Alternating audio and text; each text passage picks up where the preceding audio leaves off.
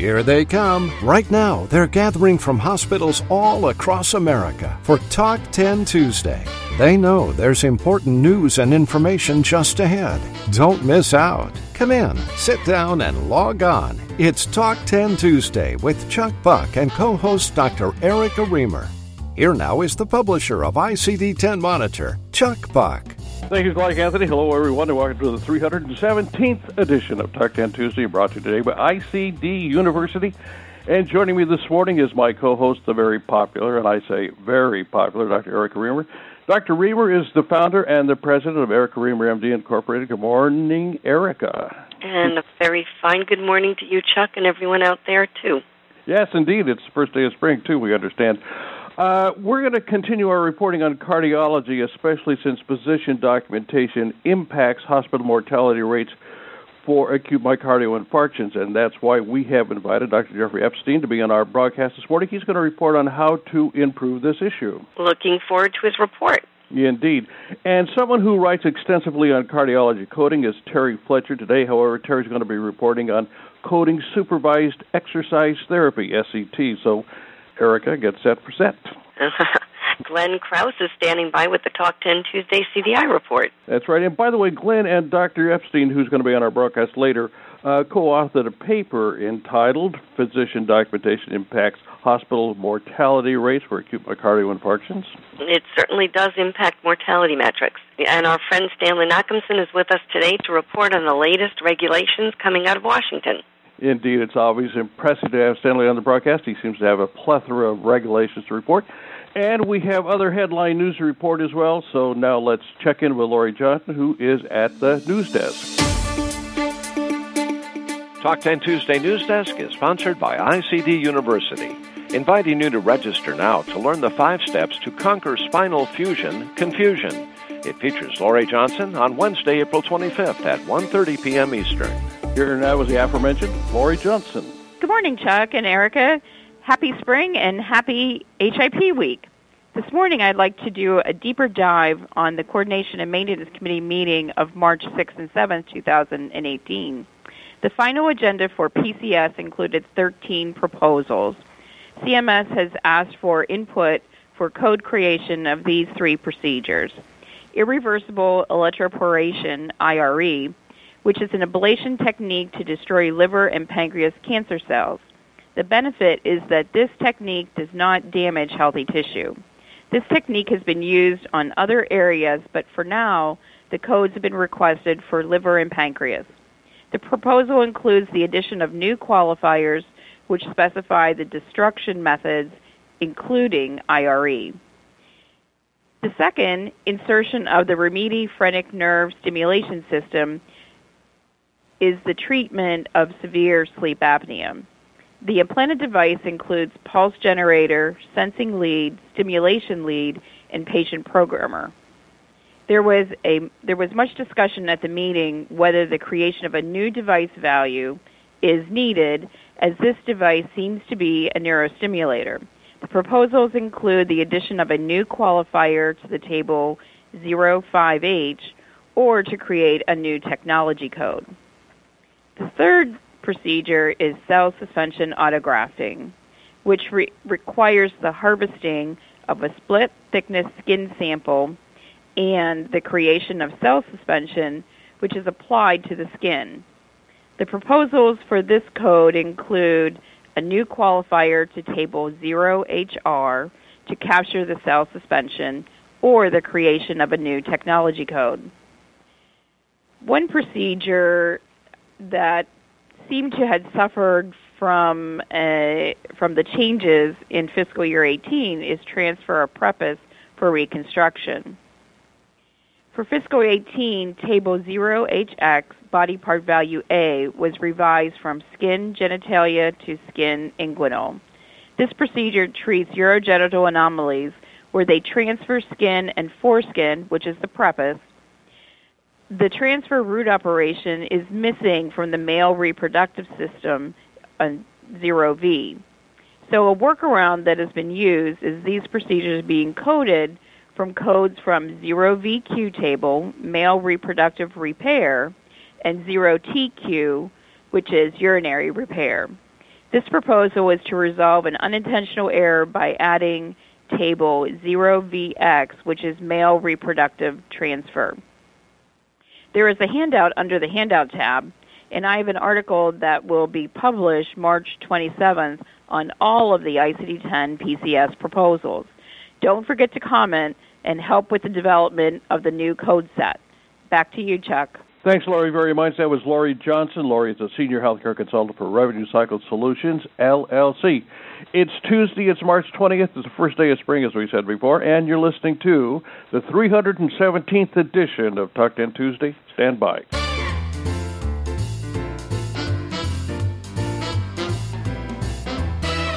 Talk 10 Tuesday is brought to you today by ICD University. The instruction for coding hypertensive heart disease in the 2018 ICD-10-CM official guidelines for reporting has many wondering, are we supposed to assume a disease has a causal relationship when it has not been documented by the physician? Like it or not, the guideline tells us yes. What does that mean for coding staff who have been conditioned to code to the highest level of specificity? To find out, join the ICD-10 Monitor exclusive webcast, Assumptive Coding for Heart Disease. Avoid coder confusion. This webcast featuring National Coding Authority Terry Fletcher comes your way Wednesday, March 28th. Register to attend. Simply click on the rotating ad on the ICD-10 Monitor homepage or call 800-252-1578, extension 2. Now is the time for a regulatory segment on Talk 10 Tuesdays called Reg Watch, and it features healthcare industry expert Stanley Nachimson. Stanley, good morning. Hey, what's the latest coming out of Washington? A lot of interesting ideas for the next 6 to 9 months. Chuck, at the HIMSS conference a couple of weeks ago, CMS and HHS announced their My Health eData initiative, MY, capital HELTH, capital E data. It's either My Health eData or My Healthy Data. I'm not sure how we're going to pronounce that.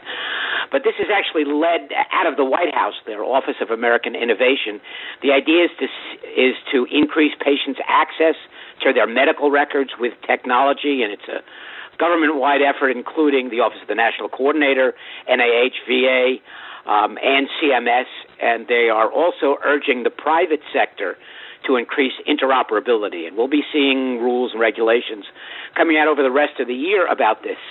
I think the key item here is that they want to give patients access to their claims data, including their coded information, their diagnosis and procedure codes. So this is going to make the accurate coding of records even more important. Well, I'll give you an example of what CMS is doing. They announced their Blue Button 2.0 initiative. Blue Button 1 enabled individuals to sort of go and get a list of their Medicare claims and other information. Now they have developed what's called an API, the application interface, that will enable apps on phones and other services to actually access that Medicare data and other patient information from the MyMedicare.gov website. So they've already got a number of app developers working on this.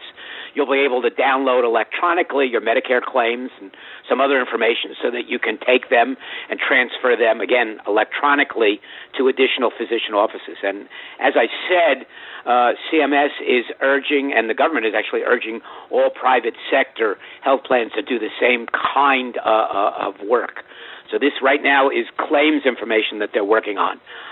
So I think you'll be seeing a lot more phone apps.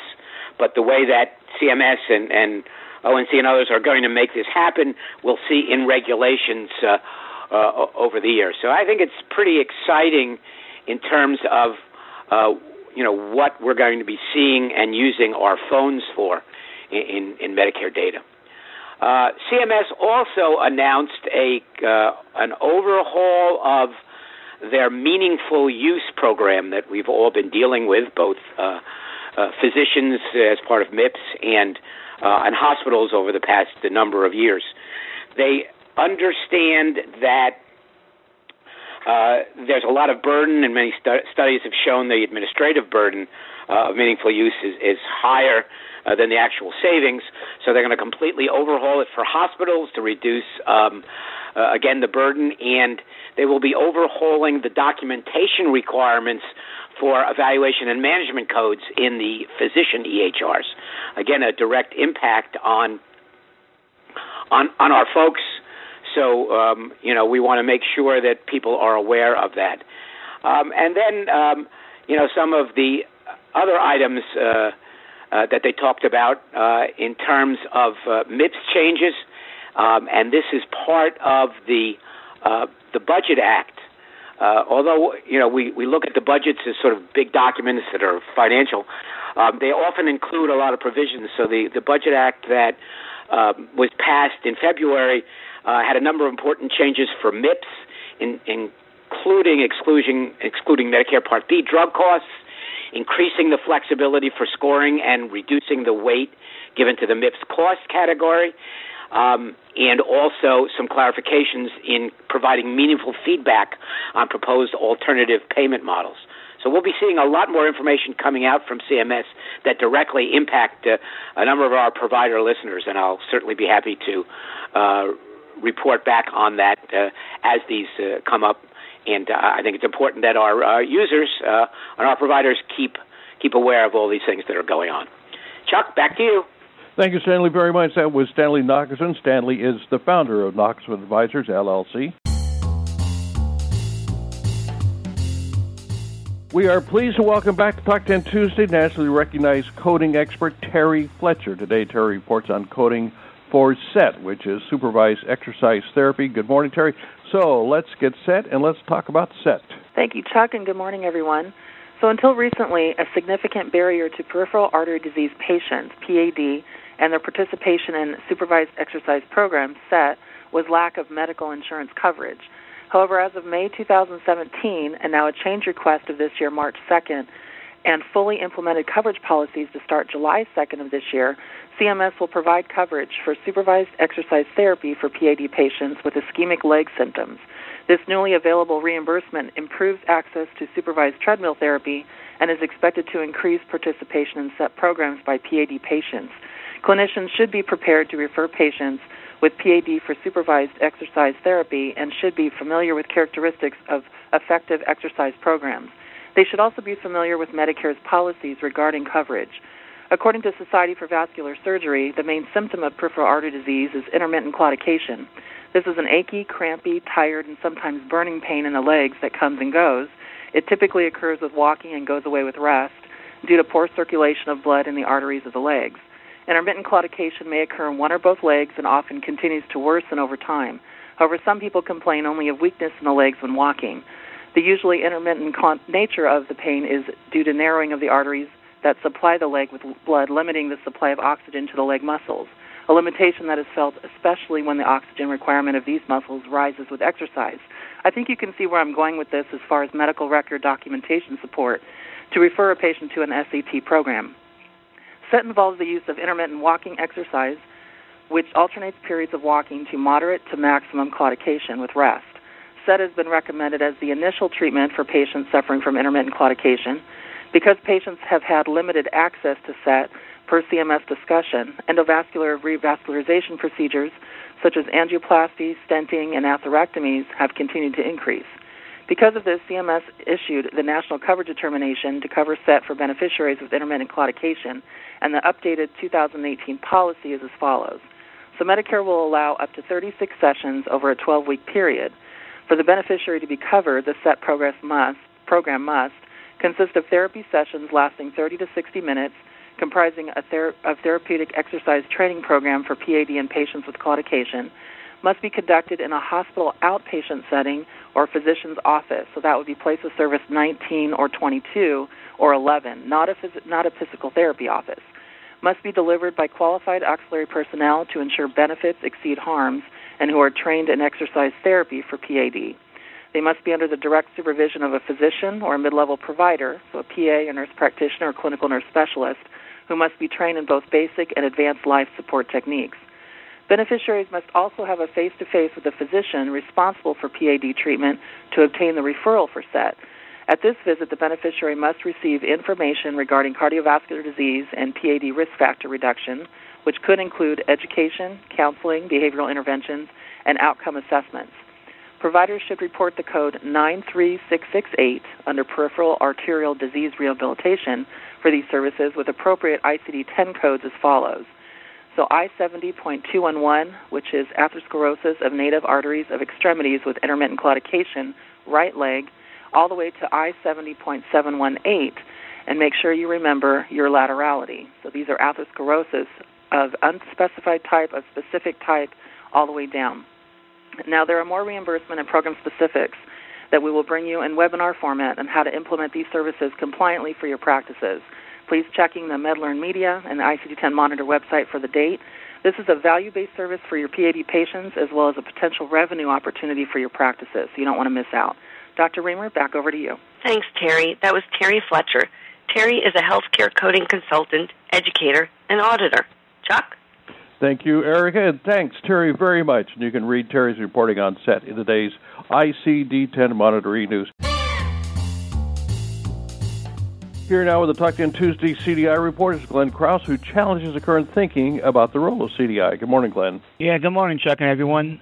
I recently started a new position as a CDI manager here in Las Vegas, and wanted to share with you some thoughts and ideas as I have gathered from the first few weeks of the program. It's been very, very, very interesting. A major pivotal factor in my intrigue in joining this organization was the newly created vision of the CDI program. It really was the message of the hospital administration and the HRM director who oversees the program. We are all too familiar with the current vision, goals, and objectives of CDI programs related to reimbursement, capture of CCs, MCCs, risk and mortality, severity of illness, HCC capture, DRG optimization, and so forth. Obviously, I'm not disputing the need for focus upon these crucial elements as an integral part of CDI processes. At the end of the day, the hospital must maintain its continuing operations, and it depends upon sufficient cash flow and net patient revenue to maintain itself as a viable ongoing entity. On the other hand, the vision of CDI must take into account and incorporate more highly essential points aside from reimbursement. So what should the vision of CDI look like to be able to make its mark and achieve real meaningful improvement in documentation that is sustainable while best serving the crucial role of facilitating enhanced communication and patient care? And I really, I've learned in the last 3 weeks that emphasizing communication of clear, concise, consistent, and contextually correct patient care that tells a true patient story is a message that physicians really, I think, subscribe to. I've been out on the floor talking to physicians. I've met with residents. I've scheduled several resident knowledge sharing sessions on best practices and documentation. And what I've learned from talking to physicians is, rather than say I'm here, I'm the new CDA manager, I've really focused on finding out what the physician's real pain points are in documentation, listening very keenly to what their message is, and thinking about how to tailor our program to meet the needs of the physician as opposed to vice versa. So, the following statement from the medical center's chief operating officer kind of was music to my ears. He said, quote, I'm looking for you to create an effective outcomes-based CDI program. We have a CDI program now in theory, but not practically speaking that produces any meaningful results. So that was really kind of enlightening to me. And here's what I come up with in terms of a new paradigm in CDI that embraces the right vision and mission for all the right reasons, which I've outlined in my article, but I want to repeat. The new paradigm of CDI is defined as affecting the achievement of complete, consistent, clear, organized, and accurate medical record documentation, sufficiently reflecting and reporting the physician's clinical judgment and medical decision-making. And CDI supports positive outcomes in patient care, quality, cost, resource consumption, fee-for-value, patient reimbursement, and revenue cycle processes. This new paradigm requires a wholesale shift in our mission, goals, and objectives of any CDI program. Our goals, objectives, and mission should be to improve actual processes of documentation as opposed to task of diagnosis, striving to achieve meaningful and lasting change in physician and behavioral patterns of documentation that really optimally reflect communication and patient care, regardless of the stakeholders, certainly not including just third-party payers and coding and billing. So that's kind of what I have for today. I would encourage you to read my article and turn it back over to Erica. Thank you, Glenn. Sounds like you've got a big job ahead of you and you've got a good handle on it. That was Glenn Krause. Glenn has a new position as Manager of Physician Documentation Improvement at the University Medical Center of Southern Nevada. Chuck? Thank you, Erica. And Glenn, thanks very much. And by the way, you can read Glenn's outstanding report. It's called Why Oftentimes CDI Goes Off the Rails. It's on the ICD-10 Monitor E-News right now.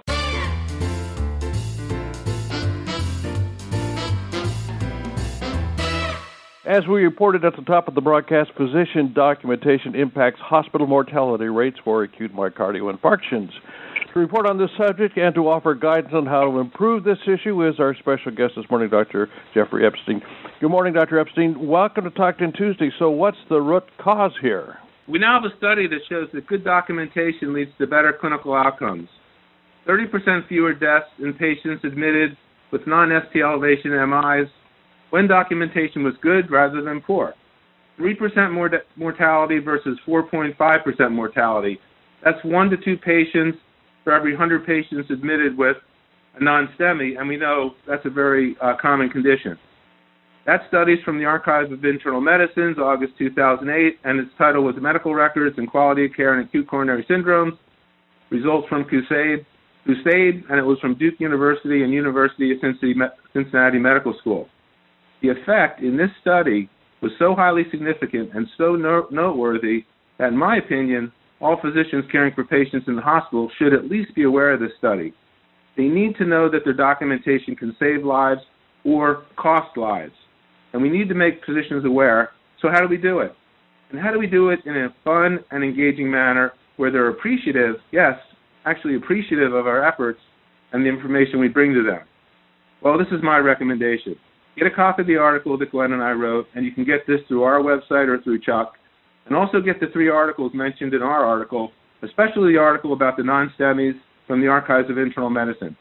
Ask your doctors to read our article and the MI article, just those 2, and then have the other 2 articles available if they ask.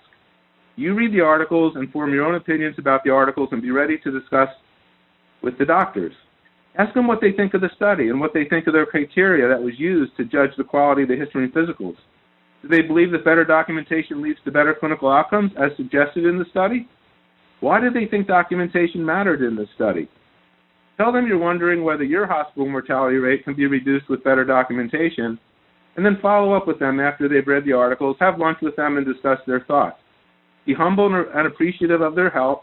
Ask them what next steps they might suggest, and then ask if they'd continue to help you. Watch their eyes light up as they get deeply engaged in helping, because that's what doctors do. We love to solve problems, and we love to help. So let's get back to the study. How does better documentation lead to better outcomes and fewer deaths? Well, it just makes sense, and here's why. The more the team is aware of the specific causes of the symptoms and the specific causes of the findings, the better the team can be alert and prepared for complications common to those conditions. To support this notion, in another study that's highlighted in our article, we showed that being alert to certain warning signs of impending cardiopulmonary arrest can prevent those arrests and prevent ICU admissions and deaths. The main point is that lives can be saved by better documentation alone, and it's not just about revenue, not just about case mix index or severity of illness or expected mortality rates. It's about saving lives. It's about documentation, saving lives, and saving lots of lives. In addition, better documentation has no adverse effects and costs nothing. Now, you may think that it costs the doctor's time, and I'm glad you brought that up, because actually, the way we teach documentation, it actually saves the doctor's time. They spend less time documenting. There's a return on investment for saving them time, and we all know that doctor's time is money, and doctor's time is expensive. So, in summary, deaths can be prevented by documentation, by good documentation, and this news is huge. If reducing death matters to us, then the quality of physician documentation matters to us as well, and should matter to the doctors that take care of our patients in the hospitals. It's important that all doctors know this, and you can help to get the word out. Our next article or our next talk is going to be on how to document MIs, the type 1 MI, the type 2 MI, the troponin leak, what's the difference, does it matter? And we have ways to teach in docs so that they can get it right and do it efficiently and easily. So thanks, Chuck, for having me, and let me toss it back now to Erica. Thanks, Jeff. That was Dr. Jeffrey Epstein. I think that one of the reasons why good documentation actually improves outcomes is also because the patients, when you're thinking about the patients before you do your documentation, that's when you really come to make your diagnoses and can make excellent plans. So I really agree with what you're saying. Dr. Epstein is the medical director at Peak Annual Wellness Center in Lakeland, Florida. Chuck? Thank you, Erica. And Dr. Epstein, thanks very much. We look forward to having you back on the program. We look forward to reading your article in next Tuesday's edition of the ICD-10 Monitor E-News. Erica, what's on your mind this morning? First of all, happy Hip Week and happy spring. The other day, while talking to my dear friend Kathy Merchland, who heads up the Documentation Excellence Program at Kettering Health Network, I had an inspired idea which I wanted to share with our listeners. My husband is an abdominal imaging radiologist, and radiology departments have a set of communal cases which they use for educational purposes. I want to teach a resident what the gas pattern of a bowel obstruction looks like. I have hundreds of examples.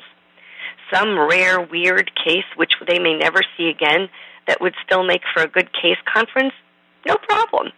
The urologists want you to bring cystogram examples to teach them? Easy peasy. My brilliant idea was that we should accrue a file of cases which we can use to educate physicians and clinical documentation specialists alike. If the fetuses spontaneously contribute cases, you should grab the documentation and put it in the file prior to the providers responding appropriately to queries, if possible. If there are audits which find missed opportunities, you can keep the details and pick the examples out of the EHR as needed. If you have a new fetus, it could be a fantastic training tool. You give her an account number targeting a specific condition and let her compose a practice query and give her feedback. If you're invited to a service line staff meeting and you want to make slides showing creative ways folks have avoided documenting malnutrition, covered. I would set up a spreadsheet with the demographic data so you can look up the documentation if you need to, but I would either copy and paste or take snippets to make it easy to use rather than having to enter the EHR every time. You should have a way of cross-referencing it under several different topics. You might have an example of severe sepsis from MRSA being coded as sepsis organism unspecified, which also has documentation of altered mental status which needed to be queried to determine if there was metabolic encephalopathy, a twofer. You could have examples of excellent documentation too, so if you need an exemplar, you don't have to go searching. Does your institution already have something like this set up? If so, I'd love to hear from you about your method. No point reinventing a wheel. If anyone has a good template and process they are willing to share, maybe we'll have you on the program, and we'll write it up and we'll publish it online. So that was my brilliant idea. Thanks, Chuck. Back to you. We only have about a minute left, but a real quick question for you, Terry. Take a look at Susan's question, where she wants to know, are physician therapists allowed to provide SET? Yeah, so I saw both questions there by Susan and Sandra. So physical therapists are allowed to provide SET, but they have to be under the direction of a physician. So they cannot do that in a physical therapy practice. They would have to actually work for a physician in a practice or work for a hospital in an outpatient setting, which leads me to Sandra's question, is there a requirement to have a medical director for the SET program provided in a hospital outpatient department? Again, Medicare is very clear this has to be physician-directed and supervised by either a physician or a mid-level provider. So I would say yes, as far as the term medical director, maybe not the title per se, but it does have to be under the physician's direction, and that's who would get credit for the billing, not the physical therapist. Very good. That's going to be the last word. Thanks very much, Terry, and that's going to be a wrap for the 317th edition of Talk 10 Tuesday. And Eric and I want to thank our guest today, Terry Fletcher, whom you just heard, Lori Johnson, Glenn Krause, Stanley Knoxon, and our special guest this morning, Dr. Jeffrey Epstein. We hope you're going to be right back here next Tuesday for another edition of Talk 10 Tuesday. Until then, I'm Chuck Buck speaking on behalf of Dr. Erica Remer and everyone here at Talk 10 Tuesday and ICD-10 Monitor. Have a great week, everyone. Thanks for being with us. Talk 10 Tuesday is a production of ICD-10 Monitor.